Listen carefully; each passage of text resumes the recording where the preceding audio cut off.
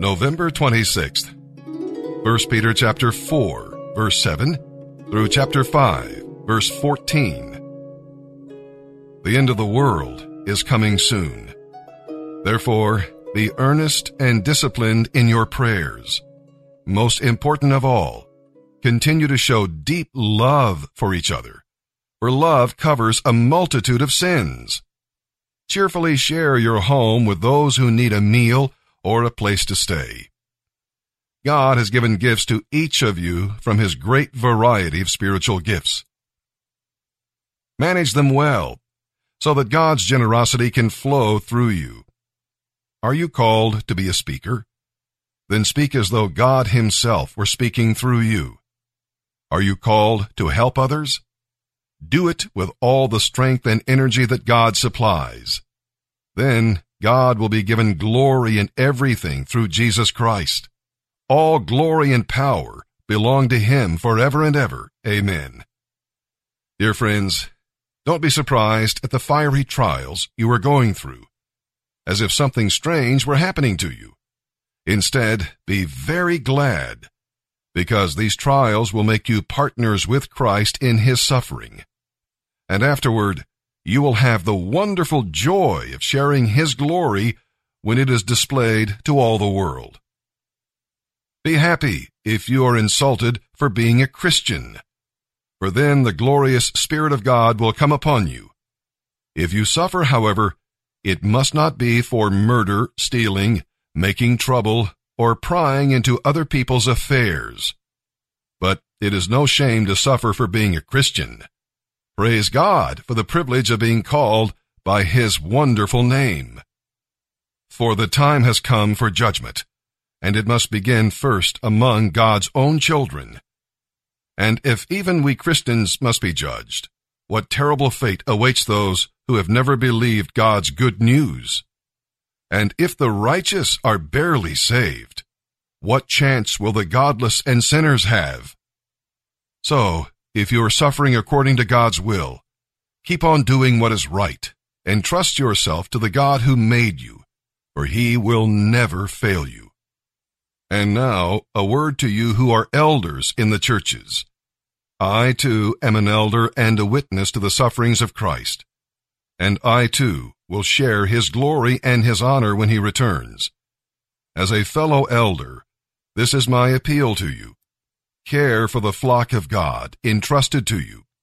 Watch over it willingly, not grudgingly, not for what you will get out of it, but because you are eager to serve God.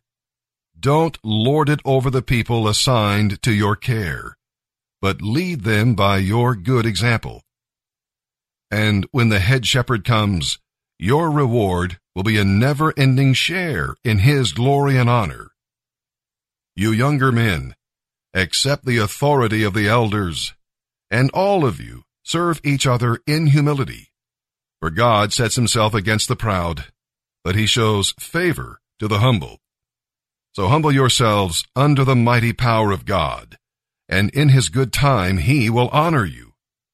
Give all your worries and cares to God, for He cares about what happens to you. Be careful.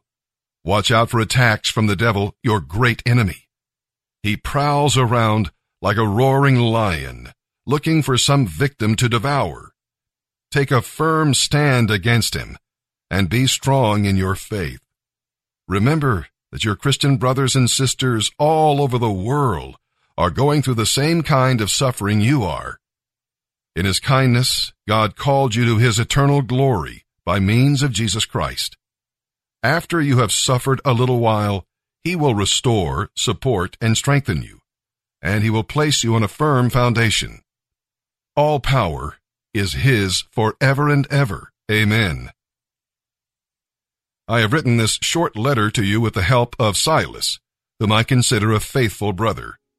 My purpose in writing is to encourage you and assure you that the grace of God is with you no matter what happens.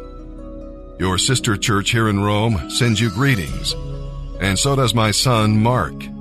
Greet each other in Christian love. Peace be to all of you who are in Christ.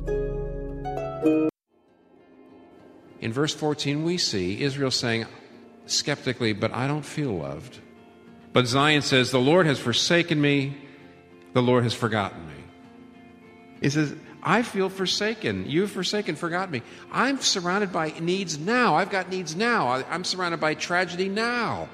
So how does God deal with this? How does God deal with this despondency, the sense of forsakenness? And in verse 15, can a mother forget the baby at her breast?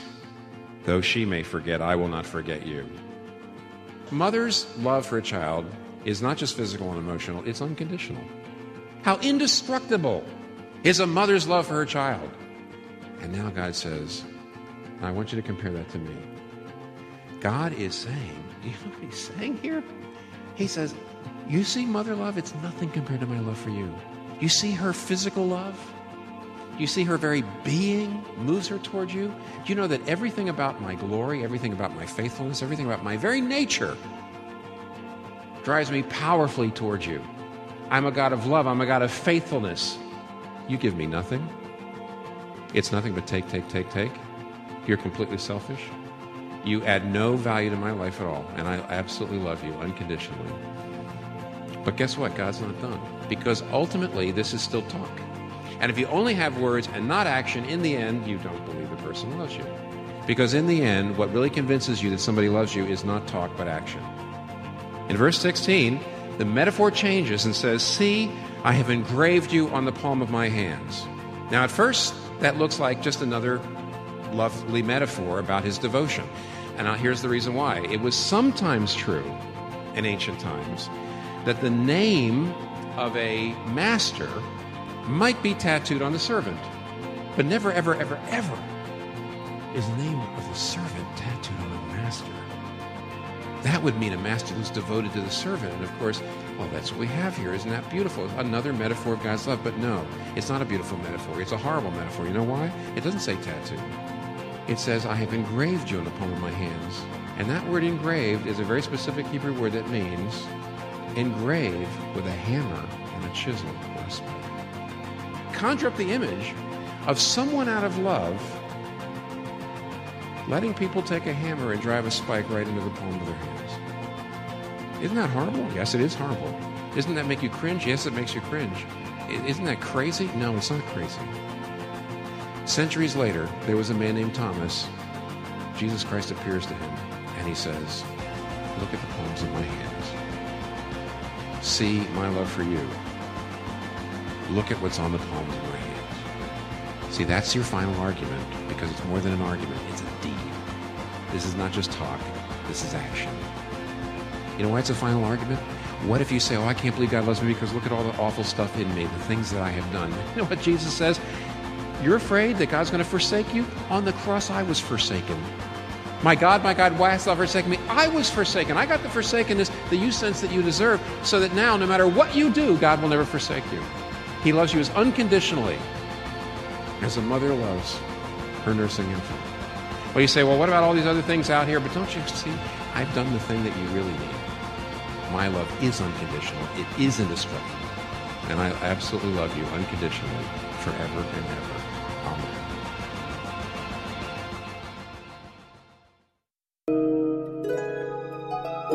Psalm 119, verses 81 through 96. The Word of God will help you get victory over your enemies. When your eyes are failing and your soul is fainting, the Word will give you strength and comfort. When it looks like the end has come, well, God's Word helps you make a new beginning. Your worst enemy is on the inside, so let the Word work in your heart. You know, if you trust God's Word, you'll have a solid foundation in a world that offers you no stability. The Word of God is settled. Nothing can change it or destroy it. God is faithful, and His Word can be trusted. The same Word that created the world and runs the world will also govern your life and make it secure. Psalm 119, verses 81 through 96. I faint with longing, for you're the Lord's salvation. But I have put my hope in your word. My eyes are straining to see your promises come true. When will you comfort me? I'm shriveled like a wineskin in the smoke, exhausted with waiting. But I cling to your principles and obey them. How long must I wait? When will you punish those who persecute me? These arrogant people who hate your law have dug deep pits for me to fall into. All your commands are trustworthy. Protect me from those who hunt me down without cause. They almost finished me off, but I refused to abandon your commandments. In your unfailing love, spare my life. Then I can continue to obey your decrees. Forever, O Lord, your word stands firm in heaven.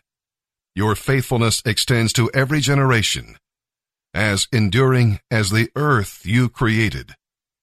Your laws remain true today, for everything serves your plans. If your law hadn't sustained me with joy, I would have died in my misery. I will never forget your commandments, for you have used them to restore my joy and health. I am yours, save me, for I have applied myself to obey your commandments. Though the wicked hide along the way to kill me, I will quietly keep my mind on your decrees. Even perfection has its limits, but your commands have no limit. Proverbs chapter 28, verses 15 and 16. A wicked ruler is as dangerous to the poor as a lion or bear attacking them. Only a stupid prince will oppress his people, but a king will have a long reign if he hates dishonesty and bribes.